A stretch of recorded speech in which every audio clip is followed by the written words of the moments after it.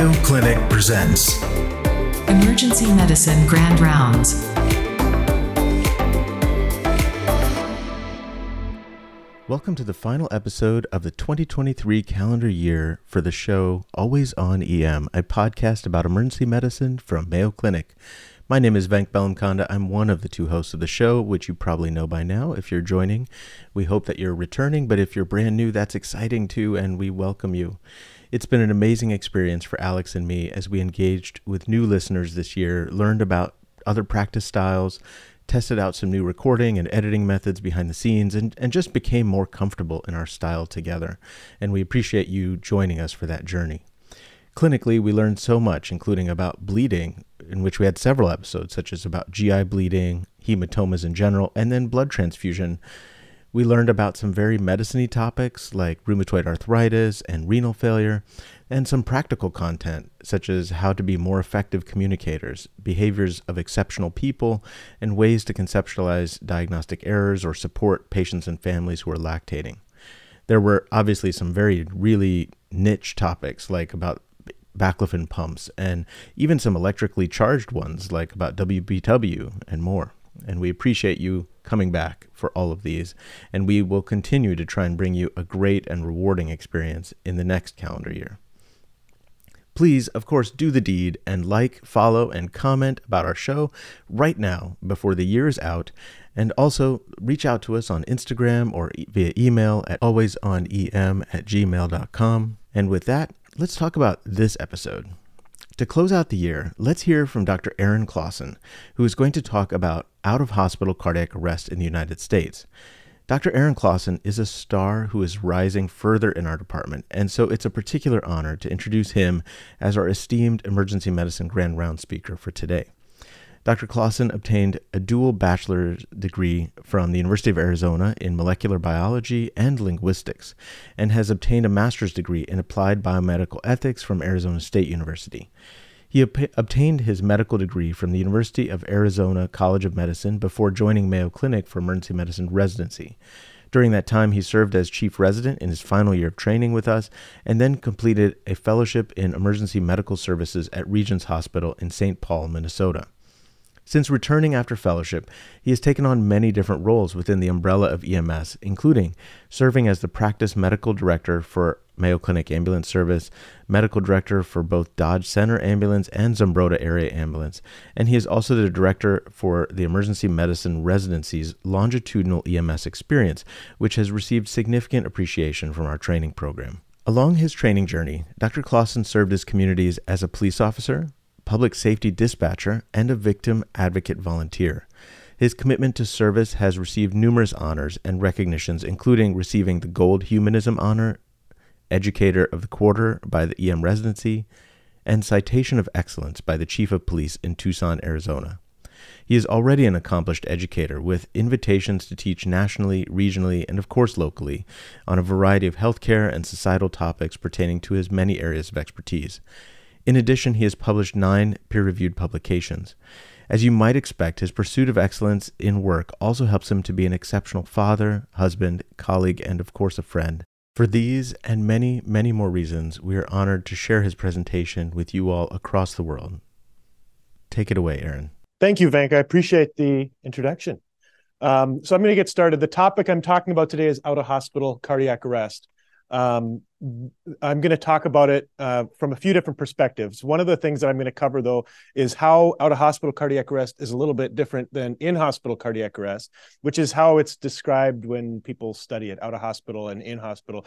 But you and I and all of us that practice in the emergency department also know that in the emergency department is different than in the hospital. So there's different phases of care that have very different treatment approaches to cardiac arrest, but also it turns out the patients that are being treated for cardiac arrest in those different phases are different. So that's one of the things we're going to talk about. How is that different and why that's important?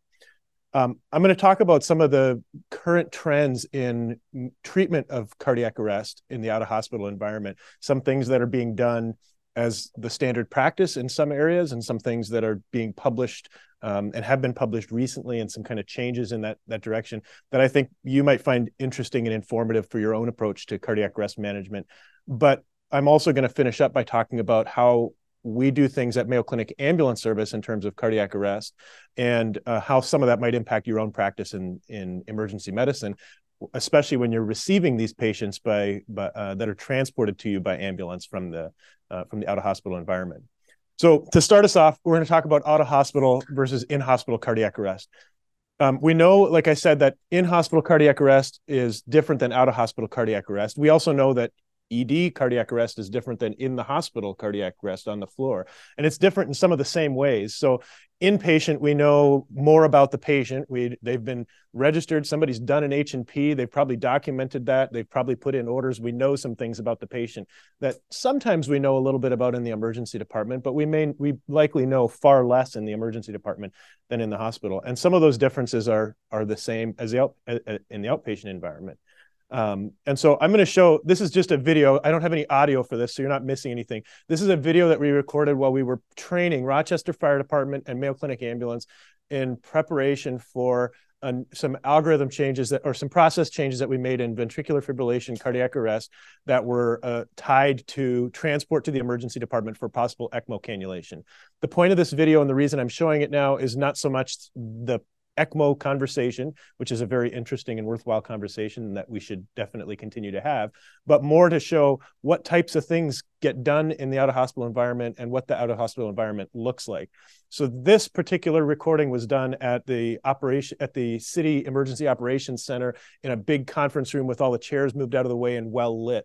Already some things that are very different than the average out-of-hospital cardiac arrest. And for those of you who may have responded to out-of-hospital cardiac arrests in your day, you may have seen it happen in environments as diverse as some of the places I've been. I've been to a cardiac arrest in an attic, been to a cardiac arrest in a hallway where the hallway was, things stacked up. So there was only a few inches on either side of the patient and no way to really access them. You have to pull them out. I've been to a cardiac arrest outside of a major convention center with crowds of people walking around and so forth.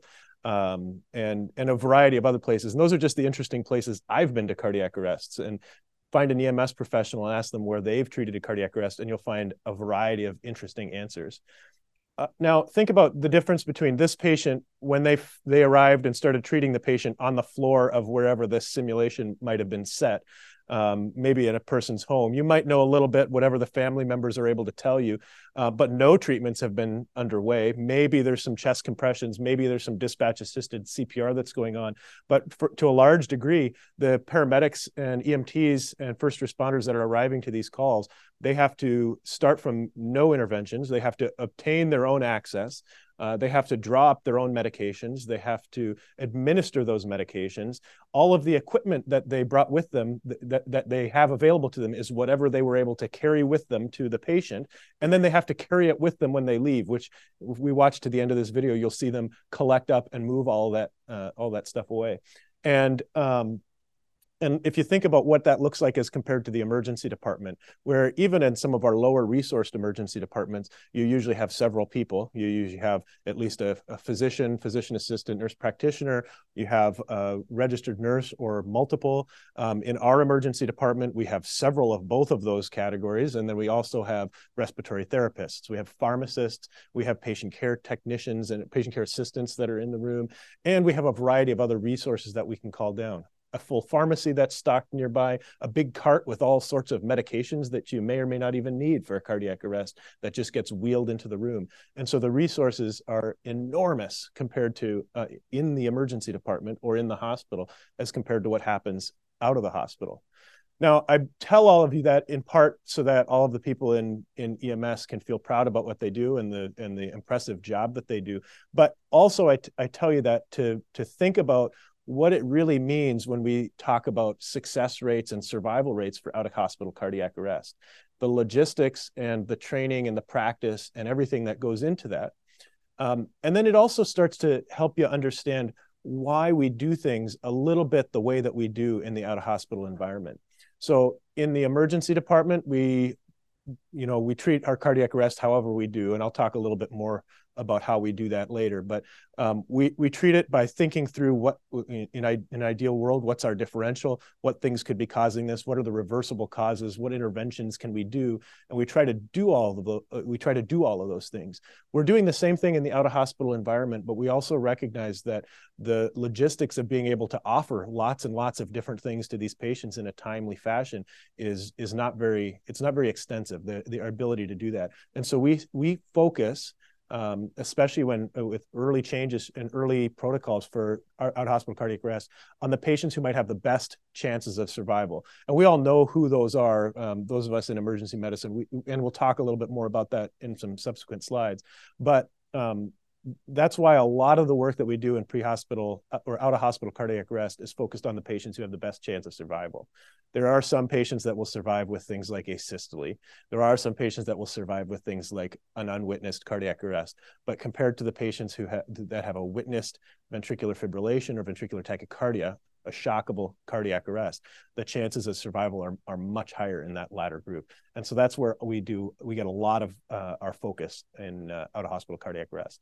So they're just about to move this patient. They're about to lift and carry the patient out. I'll let that finish, and then I'll move on to the next slide here.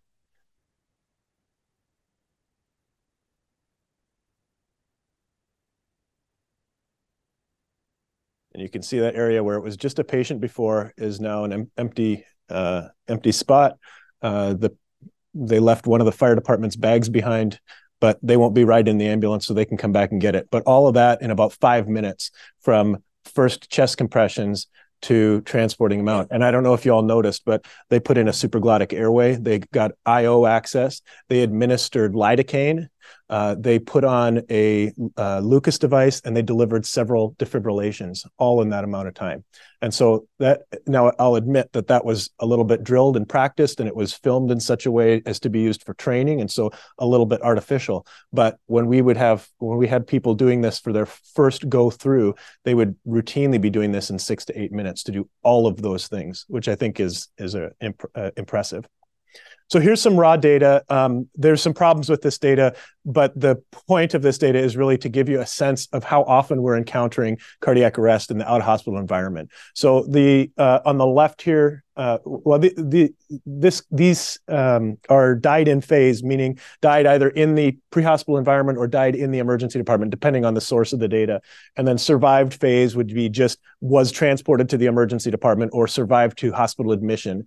There's no data on here about survival to discharge or neurologically intact, which I think are far more important. So this is just to give you a sense of our numbers. So the smaller columns are ED data from 2021 and 2022, patients who had cardiac arrest as their primary diagnosis in EPIC for those years, as compared to our CARES database data for Mayo Clinic Ambulance Service. So this is all Mayo Clinic Ambulance Service sites in Minnesota, what we submit to the state to show how often we respond to cardiac arrests and what our outcomes are. And you can see that in 2021, we went to 466, and in 2022, went to 521 cardiac arrests. And those are only the cardiac arrests where we did some treatment. So this would not be patients we arrived and pronounced them deceased immediately without any treatment. These are people for whom we attempted a resuscitation. And so compared to the about 130 that we see in our emergency department here, I think it's when I first got exposed to the out-of-hospital environment and saw how prevalent out-of-hospital cardiac arrest was there as compared to in the hospital, I was staggered. In my 1-year EMS fellowship at Regents Hospital, I saw and treated more patients in cardiac arrest than I did throughout my entire 3-year emergency medicine residency here. And now, admittedly, a lot of those patients had terrible outcomes because they had a very poor starting point for our treatment. Unwitnessed cardiac arrest, unclear how long they were down for. They may have been a shockable arrest who had already devolved into asystole, things like that. So, but the number of cardiac arrests we see in the out-of-hospital environment is a high number. So now, if we drill down a little bit on, what happens to those cardiac arrest patients? What are the actual outcomes for our cardiac arrest patients in the out-of-hospital environment? This is again pulled from our CARES database. This is 2022 data. And if you break this down, first of all, about half of our patients here are unwitnessed cardiac arrests. And already those folks have a very poor prognosis. That was about 260 patients.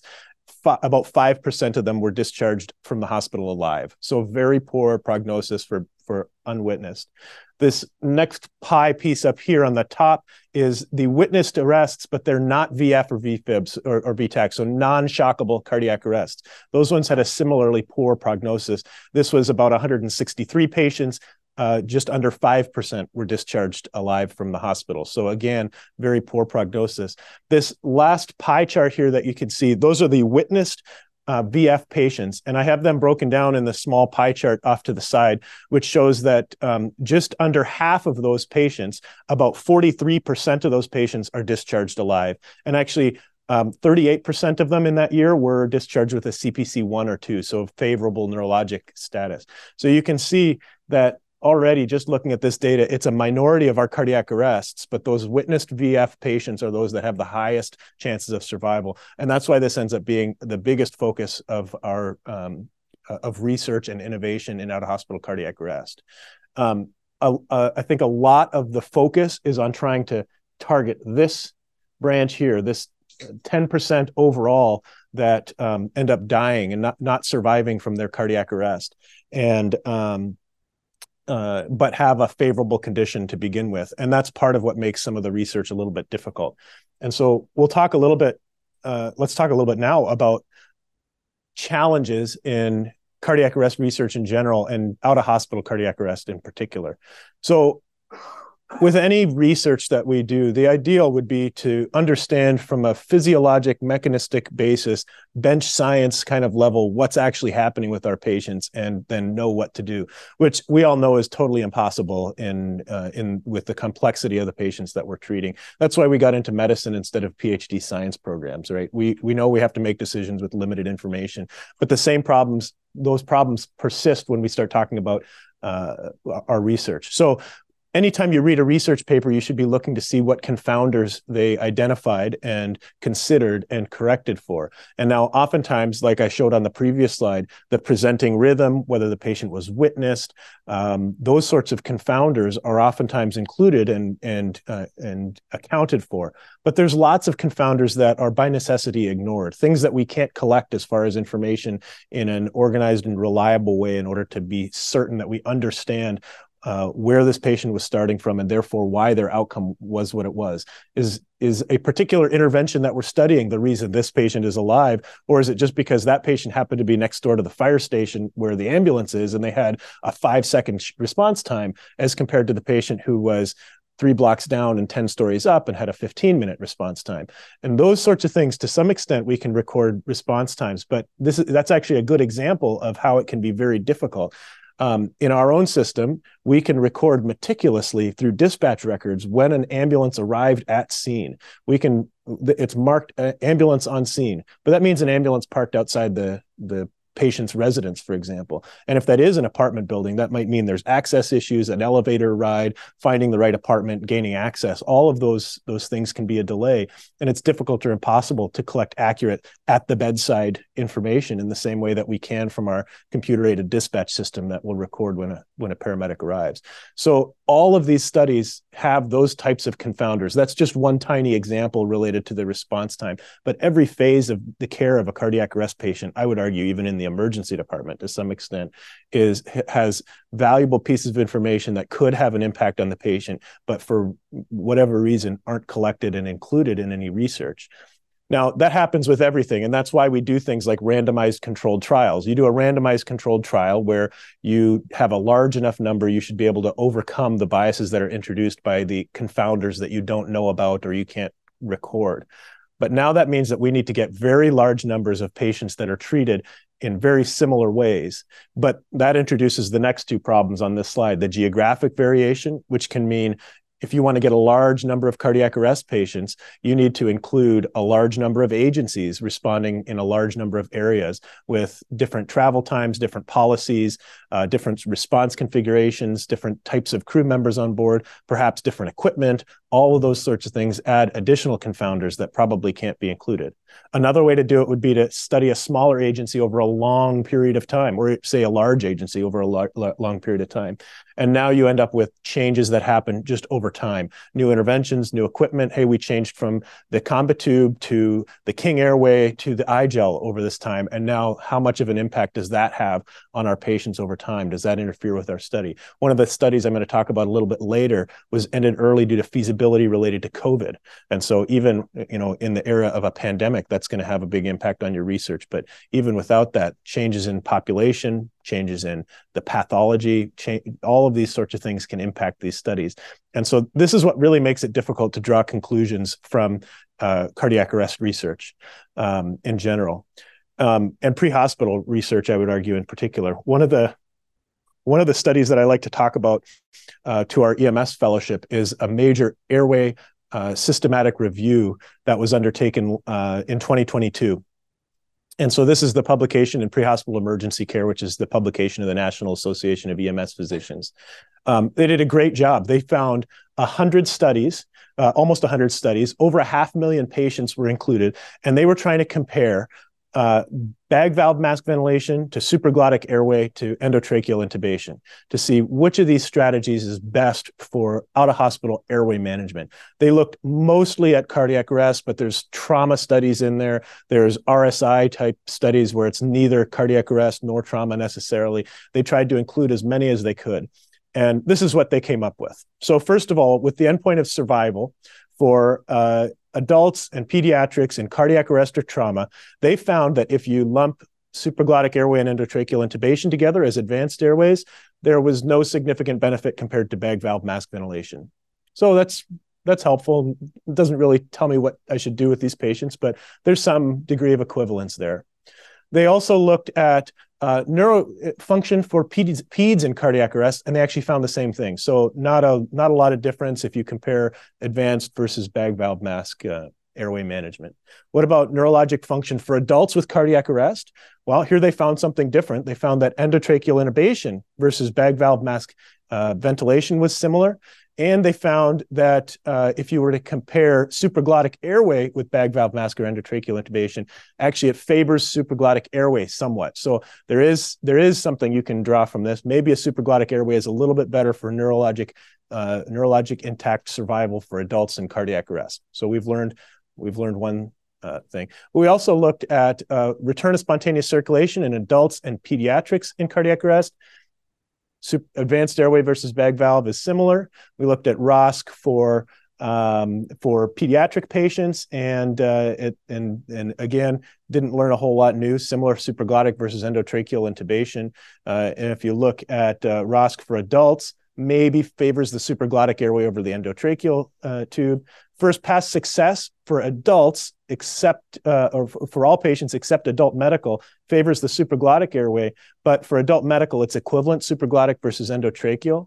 And then overall success for adults, it's the equivalent supraglottic airway versus endotracheal intubation. So you can take this chart, you take that to the bank, and you've learned almost nothing from these huge studies, which are all piled together in a big systematic review.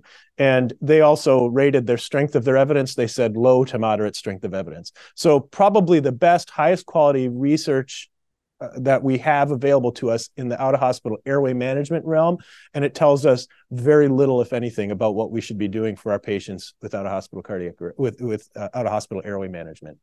And this is just one microcosm of a larger challenge in doing out-of-hospital cardiac arrest research in general, or any kind of, as we all experience in the emergency department, the care of these critically ill and injured patients. It's very, very difficult to come up with strong conclusions when you're doing this kind of research.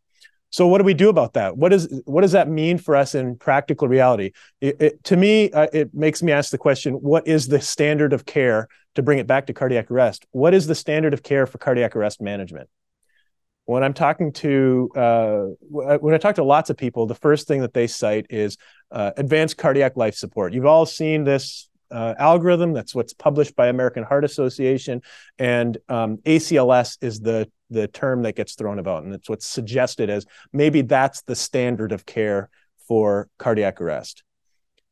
If you're one of the people that subscribes to that and believes that you think that ACLS sets the standard of care for cardiac arrest management, I'm going to push back a little bit. Cardiac arrest ACLS is none of this is a criticism of ACLS or the American Heart. I actually think it's a really well done program for the intended purpose. And the intended purpose is to really set a standard for people who maybe don't do a training program like you all do to learn emergency medicine, but rather people who may never have to use their cardiac arrest skills. Think about the nurse on a general care unit whose job should never involve treating a patient in cardiac arrest if everything works the way it's supposed to. But that nurse has skills in drawing up and pushing medications and can do some basic airway management and things like that. Those skills would go to waste without an algorithm that they could follow in order to try to take care of those patients. Hence, the American Heart Association's ACLS algorithm that allows a provider who's gone through this kind of training in order to provide treatment in a timely fashion while more experienced or well-trained or advanced responders are coming to the scene. I would argue that it's not a good fit for an emergency physician and not a good fit for a paramedic. It's highly protocolized, which makes it simple to implement, but it also makes it inflexible and poorly adapted to any particular patient. So when you have a patient that's in cardiac arrest in your department, or you have a patient in cardiac arrest that you're responding to as a paramedic, I would argue that we can do better than ACLS. We can and should apply the evidence as we understand it. And I would argue that the standard of care for cardiac arrest management is the same standard of care that applies to any other critically ill patient. And that is that we take the knowledge that we know based on available evidence. We try to gather as much of that information as we can from whatever sources are reasonable to apply. We recognize that no single clinical decision is ever going to perfectly fit with the research question that we've asked. And so we always need to figure out how to rationally apply the evidence that exists. And I'm not arguing against algorithms. I'm not saying that we shouldn't have algorithms. In fact, I'm in favor of algorithms more as a form of a checklist that helps us adapt the knowledge, not forget important things while we're applying this in a time-sensitive situation so that we can make the best decisions that we can for our patients at the bedside. Even though, like I said, it's a time-sensitive thing. We don't want to have gaps in our CPR. We don't want to miss defibrillations, any of those sorts of things. So having an algorithm is important. But I think we, as emergency physicians in particular, and EMS physicians who are writing the guidelines for the out-of-hospital environment for our paramedics and EMTs and first responders, critical care nurses, everybody else, should be thinking about it in that term. And ACLS can be a starting point, but it shouldn't be an endpoint. And so if it's not the endpoint and it's not ACLS that we're going to use to decide what we should do, well, what should we be doing? I can't go through all of the things that I would possibly consider when trying to make a decision about how to care for a patient in cardiac arrest, but I'm going to talk about a few of what I think are the more interesting approaches to cardiac arrest management, some of which actually, I think all of these were studied here in Minnesota, at least to some degree. Well, not all of them. 3 of the 4 at least were publications from Minnesota. The first one is, has anybody seen this picture before, or a picture of this vehicle before? I see some shaking heads and I see some nodding heads. So this is the University of Minnesota, the Minnesota Mobile Resuscitation Consortium's ECMO vehicle. If you take a picture of the back inside this thing, it looks like a interventional cardiology suite. In fact, when it's staffed by one of the interventional cardiologists that's part of this ECMO team, they can do PCI in the back of this vehicle, which I think is surprising to a lot of people. But this is the fact that this is being tested and being piloted in the Twin Cities area is in part because of the ARREST trial and the data that came out of the University of Minnesota to suggest that ECMO, ECLS, so ECMO is a rescue therapy for refractory ventricular fibrillation, can result in improved neurologically intact survival. Now, there's people that argue with that study, and actually they argue with that study's conclusions for the same reasons that all of the studies that I'm going to put up are argued about, and for the same reason that I just mentioned, for a lot of the same reasons that I just mentioned that make cardiac arrest research really, really difficult. And that's that there was bias that wasn't corrected for in the study, and that the fact that this study showed that survival might have actually overestimated any effect, which is a typical criticism that might come from any cardiac arrest study. Whether there's enough evidence for you to say, hey, we should implement this in our own shop or not, I think one could have a discussion, and that decision is based on much more than just the evidence from the arrest trial. It's also based on your ability to implement the treatment protocols similar to the arrest trial, which means you have to get people to the cannula and on pump within 30 minutes from their cardiac arrest, or to the hospital to start cannulation within 30 minutes of their cardiac arrest. And that's how they did it for all of the patients that were included. So think about the logistics involved in that. From the time of cardiac arrest in the out-of-hospital environment, they are getting an ambulance there, starting the treatment, delivering shocks, and transferring the patient by ambulance. Initially in the arrest trial was to the University of Minnesota's East Bank campus to cannulate them onto ECMO. And they did all of that within 30 minutes.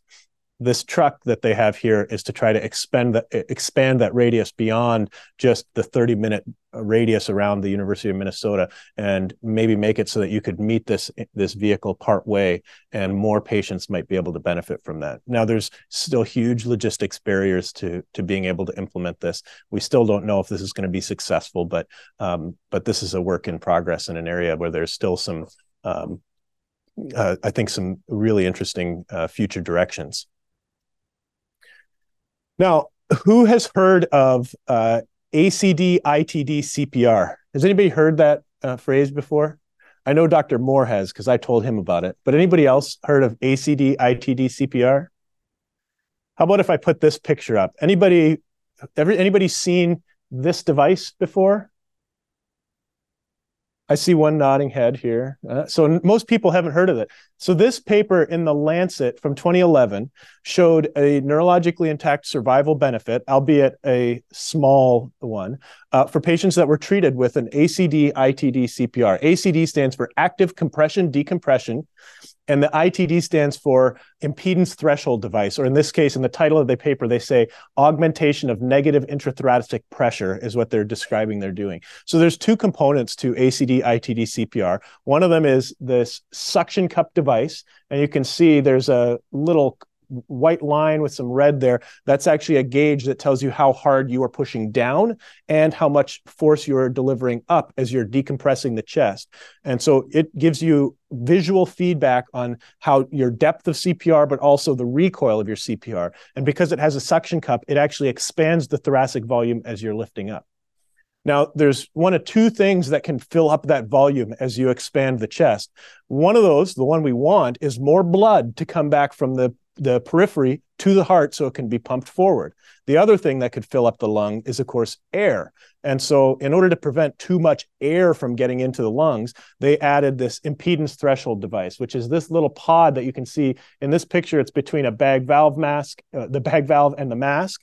It can also be attached to an advanced airway, such as a supraglottic device or to an endotracheal tube. And what it does is, as you're pulling back on the chest, as you're doing the decompression, that does not generate enough force to overcome the impedance threshold of this essentially one-way valve. But if you overcome it by squeezing the bag, you can overcome that relatively easily in order to inflate the lungs and ventilate the patient. So you can use these devices together, perform CPR otherwise as you normally would. And this was shown in a 2011 Lancet article that was published out of some groups in the Twin Cities primarily, to show that there was a survival benefit for these patients. It's widely deployed not that many miles from here, and most of us in this room had never heard of it. I didn't hear about it during residency, and I learned about it in fellowship when I went up there. So is this something that we should be considering using? I don't know. It's a relatively inexpensive intervention that has some associated survival benefit, at least in this study. So I leave that question to you. Did you have a question? The Lucas does provide some suction. Now, there's some argument that this can provide more of that decompression because it can go further up off the chest, especially in a larger person. But yes, the Lucas has a suction cup and in theory does provide some decompression as well. Yeah. So you could just add the impedance threshold device to do this once you have the Lucas device in place. Or what a lot of agencies do in the Twin Cities area is they'll use that, the brand name of this device is the rescue pump, so the ACD portion, they use that until the Lucas gets put into place. So how about heads-up CPR? Anybody heard of heads-up CPR? That one I think has gotten a little bit more sway and more talk within emergency departments. But here's the device that you see in this picture is called the EleGuard. You can actually see made by the same manufacturer as the rescue pump and the ITD that are which is called the rescue pod. So not advertising any of these devices intentionally, but that's the picture they had in the article in Resuscitation to demonstrate the use of these devices. And this particular device is shown with the Lucas attached to it, but it doesn't require the Lucas. It could be used in theory with manual CPR, but it could also use any other mechanical CPR device if you were to so choose. But of course, the manufacturer of those 4 devices would probably want you to use them together. I'm not endorsing that at all. But this is another study this one was published. Can't remember the year now. This was this publication was 2022. So this was just last year that this one came out. And they showed, in order to show benefit of this, I'm a little bit skeptical of these results, but in order to show a little bit more skeptical, I should say, than some of the others, I'm a little bit skeptical of all of them. But in order to show the benefit, they had to show that the sooner you applied this device, the greater the impact. And so this is over time, how much time until you start their, they call it ACE CPR, which is automated controlled elevation. So the sooner you start that, the effect is most prevalent after about 7 minutes, then the better the outcomes. And they suggest a variety of physiologic explanations for why that might be the case. But the purpose of this device is this is cerebral resuscitation is the way that it's being described. Heads up so that blood can drain out of out of the brain in order to make room for new blood to come in. And so if you keep the patient supine throughout the resuscitation, the theory is that the blood is not able to drain back out of there, which increases the need for a higher perfusion pressure to get new blood to the brain. And so they were able to show some of that in porcine animal models, but it's very difficult to, because pigs, when you're talking about pressure in the brain and pigs are normally with their feet on the ground leaning forward, how do you simulate and compare that to when we would do chest compressions on a patient's back versus sitting upright? And so they had to dangle the pigs in interesting ways in order to show it. And so the applicability is, I'm a little bit skeptical. And this study, I think the results are a little bit soft, but I think it's a really interesting approach. Maybe there is some value to that. Now, this is what, do you have? There was some discussion online. Yeah. First, that the ACD device is super difficult manual workout. And then Octavio had a follow-up question to that, which was, do you know anything about a mechanical ACD/Lucas device from Europe? I'm not aware of any news on an ACD Lucas from Europe. I haven't heard about that. And and Dr. Russi with the ACD comment being very challenging. It is a workout for sure. Much more tiring than just manual CPR, which I think probably speaks a little bit to the device and more to the fact that as we tire ourselves out, the quality of our CPR tends to decline over a course of minutes, probably more than we realize. When you have this device to tell you, hey, I'm not pushing hard enough and pulling off hard enough, it forces you to do some more work, and you're less likely to find yourself leaning on the patient later in your resuscitation as you get tired with that ACD. So this article has been getting more discussion lately, defibrillation strategies for refractory ventricular fibrillation. So who's here heard of double sequential defibrillation? Who's heard of vector change defibrillation? You see some thumbs up. So this study looked at a 3-way comparison of standard defibrillation to vector change defibrillation to double sequential external defibrillation, DSED. And they were able to show a survival benefit in their intention to treat analysis.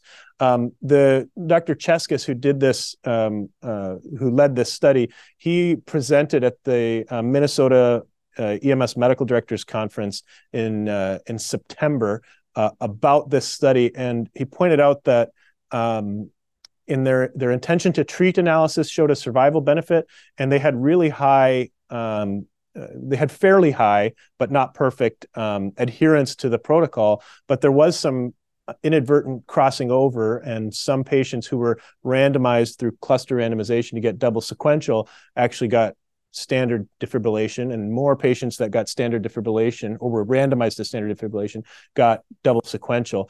And so there were some problems there. And actually the data that he showed quickly, and I didn't get a chance to review more, suggested that their treatment as received, so not the intention to treat analysis, but their treatment as received didn't show that same benefit, which I think is curious to me and worth some more investigation. But the whole point of doing either of these, vector change or double sequential defibrillation, vector change is where we move the pads so they're in an AP location, and therefore, in theory, the ventricles should be right between those pads, and we should be delivering a greater fraction of the charge directly through the ventricles, as opposed to the AP and lateral traditional standard deployment, which may not get as much of the ventricles. And then double sequential adds a second pad and a second defibrillator in order to deliver two near simultaneous shocks. And actually, when they deliver it in their protocol, they try to push the buttons simultaneously, but because it needs millisecond precision in order to actually deliver the shocks at the same time, they end up being within a second of each other, but not truly simultaneous. They didn't see any damage to defibrillators or anything like that happen in this study. So I think this is really, really promising. And again, this is a study that I think looks at those patients who are most likely to survive based on the fact that they're likely witnessed, but more so that they're ventricular fibrillation, and gives them a chance to survive if they're in that 50-something% who might not survive. So the one thing that I think is really important to talk about with this study, though, is the word refractory. This study, and in the way he did this, they assumed that these patients who, if they were still in ventricular fibrillation at the end of their 2 minutes, when they did another pulse check, they assumed that that first shock had not worked. They might be right, but how would you tell the difference between refractory and recurrent ventricular fibrillation? I'm going to argue that we should think about defibrillation a lot more like we think about cardioversion. So let's imagine you're going to deliver a shock to a patient, and you want to know whether your shock survived or not. Now, we're talking about a cardioversion patient, so you're at the bedside, you're not doing chest compressions, you've got them up on the monitor. One of two things might happen, right? You might shock them, find that you're in a sinus rhythm, and, well, it might be successful and stay. But if you're unsuccessful, you might have them put them back into a sinus rhythm like you hoped, and then they could go back into a ventricular fibrillation or into a fibrillation. Or you could shock them and nothing would happen. They just stay in ventricular fibrillation the whole time. How would you tell the difference if you're doing CPR the whole time and now you can't see what's going on in there? And so I would argue that there probably are several patients out there that are in refractory cardiac arrest who a defibrillation shock is not changing their rhythm. It's either not being delivered through the heart adequately, so maybe vector change DSED is the solution. They may not be getting adequate defibrillating conditions, so they need better oxygenation, they need better blood flow, they need to have all of those sorts of things optimized in order to improve their chances of having a successful shock. Or yeah, there you go, Dr. Hyde. That's great. Put him on TEE. That's perfect. And then you can find out for sure. Or it might be the case that we're shocking them, and before we finish our cycle of CPR, they're going back into ventricular fibrillation. And how could we possibly know if that's a thing that could happen? Well, there's a few papers from this institution. You'll see Dr. Hess and Dr. White's name on both of these papers here. They found, first, recurrent ventricular fibrillation in one of their studies using AED data. So they pulled all of the AED data from witnessed cardiac arrests here in Rochester and looked at that data to see how long it took after an initial shock before they could see evidence that the patient had gone back into ventricular fibrillation for the patients who had some change in their rhythm. And they found it pretty frequently. And in most cases, this was happening well before the 120 seconds before your next pulse check in a 2-minute cycle. And then they also, in another study, showed that when we're delivering these defibrillations, we're getting success rates that are almost 90% success rates when we're defibrillating patients. And so why is it that we see 90% success rate in defibrillating patients, and yet less than 50%, 40% of our patients are having a sustained return of spontaneous circulation in these patients? And to me, this speaks to some of these patients being refractory and some of them being recurrent. And that's something I think we need to take into account when we're managing VF patients in cardiac arrest. So I would say that we should treat VF more as a lethal arrhythmia. In fact, if we thought of ventricular fibrillation as a lethal arrhythmia and treated it as such, as opposed to thinking of it as a type of cardiac arrest, I think we might do better for our patients.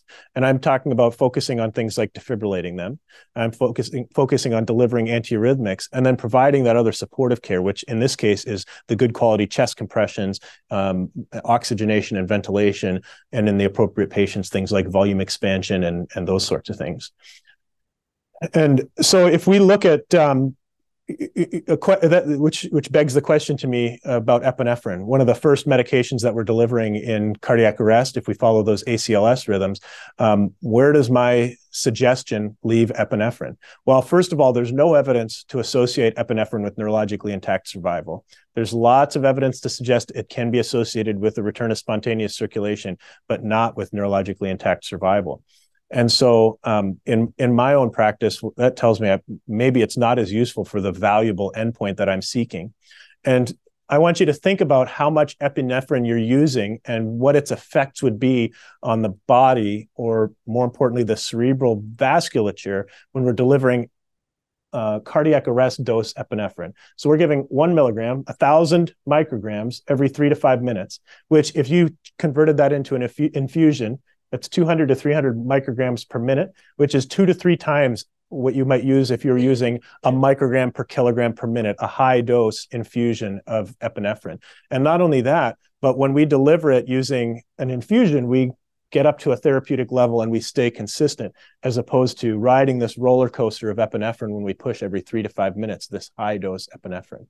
And so I ask myself what that does to the cerebral vasculature, and I'm worried that that's going to vasoconstrict the cerebral vasculature and infarct the brain, which is not what we want to have happen. And I think that explains why the literature shows no increase in neurologically intact survival, despite the improvement in ROSC when we use epinephrine for cardiac arrest in those big 1 milligram bolus doses.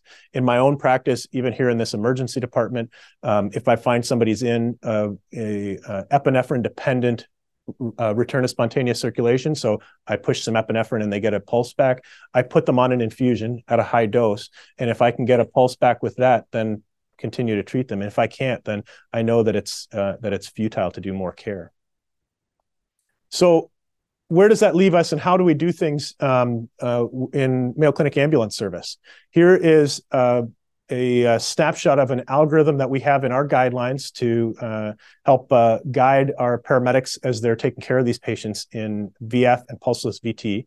We have a prioritized list of interventions, and what we ask the medics to do is to go through that list from top to bottom and make sure that they have the top thing checked before they move to the next thing and move on down. And so compressions, passive oxygenation, although that's something that, depending on which of our sites that's at, that might not even come into play. For example, here in Rochester, the fire department is typically on scene, and they've oftentimes in these cases put an iGel in before we've even arrived. And so we oftentimes can skip past that one. Defibrillation, it's the highest priority. And then the Lucas device, in order to free up hands, in order to do other things, IV and IO access, consider an advanced airway if it's necessary or indicated, amiodarone or lidocaine, and then the last thing on that list would be epinephrine if nothing else is working. We also do 1-minute cycles of CPR in order to decrease the chances that we're missing a recurrent ventricular fibrillation and try and shorten the time that patient's in VF if we are having successful shocks. And then watching for less than 5 seconds to see if there is a successful shock. And if they're right back into VFib, back to compressions and doing everything we can to improve defibrillating conditions. If they start having an organized rhythm, then we'll treat that appropriately and start doing our post-ROSC care. Molly, your question about naloxone. There's a little bit of controversy about naloxone. I personally don't use a lot of naloxone in cardiac arrest patients because in terms of overdose, if you have a patient, if they've gone into cardiac arrest because of an opioid overdose, they're on the final common pathway, and we'll fix the overdose by doing the airway management and ventilating them in terms of their respiratory depression. And the chances that the naloxone will be really helpful at restoring them into a perfusing heart rate or any of those other things, I think is fairly low. Now, when you're at that point and you think this could be an overdose, is there any harm in doing it? No. Could there be some benefit? As Dr. Steinkritzer would tell you, naloxone is a general analeptic and can potentially reverse some of the opioid-associated hypotension if they have a particularly non-hemodynamically stable opioid on board. So there could be some theoretic benefit, but I don't perceive it as being enough to overcome the other interventions. Yeah, Bank. There was another question from Octavio going back to the dual sequential defibrillation. Do those protocols have two sets of pads applied right off the bat, or only if there's refractory or recurrent? The biggest challenge is that in order most people aren't willing to just put two pads on right from the beginning and do this, partly because of the availability of a second defibrillator. So it's not just that you need two pads, you need two defibrillators in order to do double sequential defibrillation, but also because we know that there's a pretty good chance, 40+% chance, that with traditional defibrillation that your patient's going to have a return of spontaneous circulation. And so pulling a team member away to prepare and operate a second defibrillator may not be beneficial. So the protocol in that study that I showed was, I think, after the third defibrillation, or it may have been the third defibrillation, that they started using double sequential if they were randomized into that group. Another question that I guess it's more on my mind, in wide complex PEA, where would bicarb and calcium fall in here? I'll talk about that in a few minutes. Got it. Yeah. So we made this change that I have on the screen right now. We implemented at Mayo Clinic Ambulance Service in June of 2011, and we looked at some pre and post data. And actually, Dr. Ferguson, our EMS fellow, just presented this at a Mayo Youth Research Symposium this past weekend. And we showed that with raw data, our survival to discharge odds ratio was 1.76. And with adjusted for our various confounders, 2.39% odds ratio, so twice as likely to survive. Now, for all the same reasons that I said before about cardiac arrest research, I'm skeptical that you can draw very strong conclusions on this. One of the biggest confounders is the fact that in order to make these changes, we did a ton of education on cardiac arrest and we've reviewed it a lot. So could this just be the effect of more cardiac arrest education rather than any specific changes we made? I think that's just as plausible, but this is certainly encouraging that some of the things that we're doing might be having a good impact, and there's at least no evidence that they're having a negative impact. And so I'm optimistic about that. Now, Venk, you mentioned PEA. PEA is a change that we've made more recently, and we've addressed a little bit more separately. We approach PEA and VF separately, of course. And what we've trained our paramedics on is recognizing the rhythm that's on the monitor when you're in PEA is critical, is probably some of the most useful information you might have at your fingertips in determining what, if any, reversible cause there is and targeting that. So a narrow complex is tachycardia. PEA is more likely to represent a metabolically normal cardiac environment, and it suggests things like obstructive or hypovolemic shock. So target hemorrhage, tension, tamponade, those sorts of things first. Wide complex, on the other hand, implies a metabolically abnormal cardiac environment. It doesn't perfectly tell you that, of course. And it suggests that maybe things like cardiogenic shock, distributive shock, metabolic derangements like hyperkalemia, hypoglycemia, hypoxemia, acidemia, those sorts of things as being the cause. Now, none of this is perfect, of course. And in fact, you could, I'm sure, easily think of the example of the patient with bundle branch block at baseline who goes into cardiac arrest due to a tension pneumothorax. Well, yeah, they're going to have a wide complex because that's what they always have. But this is kind of the best first information to respond to this. And so what do we do with a wide complex PEA? Maybe to answer your question directly, is we get them on compressions because we know we need to give that supportive care in order for our interventions to have a chance. Get them on the Lucas to free up hands, get the IV IO access, and start with a fluid bolus. And actually, we put epinephrine fairly early for these wide complex PEAs. And part of the reason for that is because we know that especially a wide complex bradycardia is, in terms of outcomes, probably the same thing as asystole. And so I use epinephrine in patients in asystole and wide complex bradycardia PEA because if I can't get a perfusing rhythm out of epinephrine, and at a large dose, then I know that patient isn't going to have a good outcome. Unless I can identify some other reversible cause, they're probably far enough down the final common pathway that they're not going to survive. We have asked them to consider airway management and then consider, based on what other information they can gather from the patient, things like calcium for hyperkalemia, D50 for hypoglycemia, bicarb for acidemia or a tricyclic overdose, and then naloxone for opioid toxicity. And so in these patients, we ask them to look for some clues and then very early as they can get to on this checklist, try those things. I think if we do all of the initial things, try epinephrine, try another epinephrine, keep doing chest compressions and all these sorts of things, and then 10 minutes into the arrest, we try giving D50 for hypoglycemia, it's probably way too late for that to have much impact. So I want them to do these things early. Now, the other thing that we say is, like I mentioned, what if you have a pre-existing bundle branch block and then you go into a wide complex PEA? On our guideline for wide complex, we ask them to consider, think of the narrow complex causes as well, but think of them second. And so that brings me to what do we do for our narrow complex PEA? Again, it's compressions, passive oxygenation, Lucas IVIO, fluid bolus, because hypovolemia could be a cause. For our critical care teams who have blood available, we ask them to consider blood if there's a chance this could be hemorrhagic shock. Or an anemia. And we ask them to think about pneumothorax, tamponade, and hypovolemia, and address those with targeted interventions if there's a reason to think that those could be the causes. The one other thing that we started teaching our paramedics is what if there's a pseudo PEA? What if you have a patient, especially the patient who's maybe for whatever reason, we can't find a pulse, but there is some pulsatile forward blood flow. We just can't feel it for whatever reason. We have ultrasound available on our helicopters and our fixed wing teams. So our critical care transport teams have access to ultrasound. Hopefully soon, our community paramedics, who sometimes will respond to 911 calls, including cardiac arrest, will be able to use their ultrasound for this indication as well.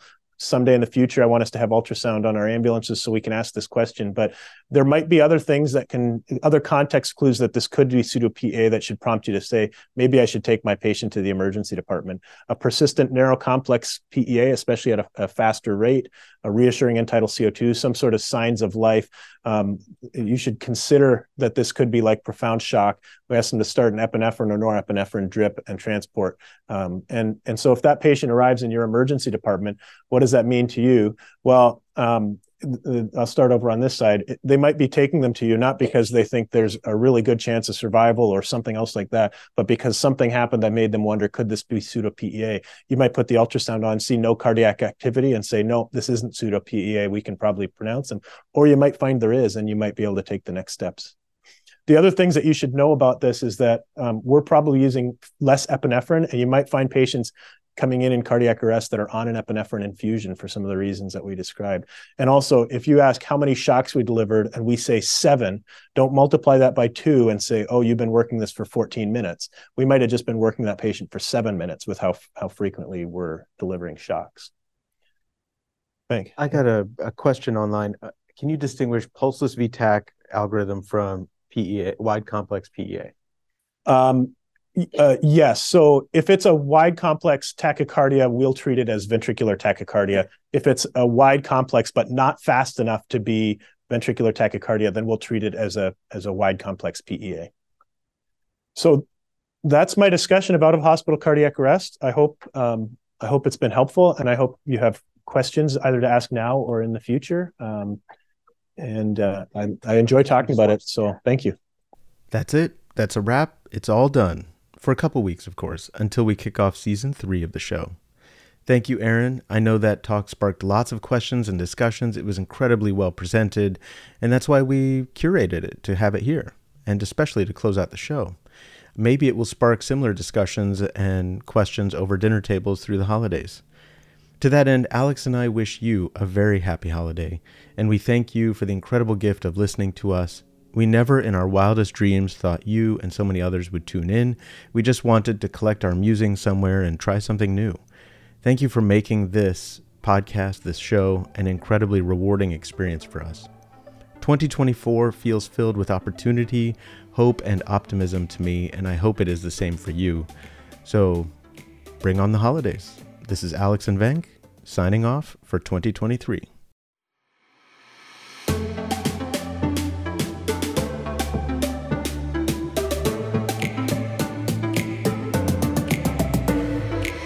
The Always On EM Podcast. Emergency Medicine Grand Rounds.